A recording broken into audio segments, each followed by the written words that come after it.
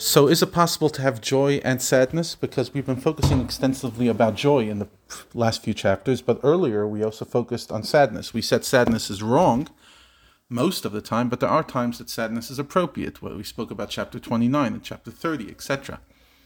So am I supposed to focus on joy or sadness? And the answer is you could carry both.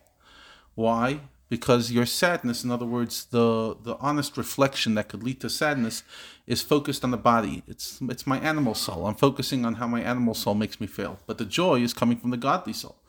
So a person, in the word of the Zohar, could have two opposite emotions. You could have joy and happiness, because one is focused on the body, and one's focused on the soul, on the privilege of having a soul, and all the meditations we spoke about in this chapter and the previous chapter that can lead one to joy. So, are they opposites? Not at all. We can carry multiple emotions inside of us.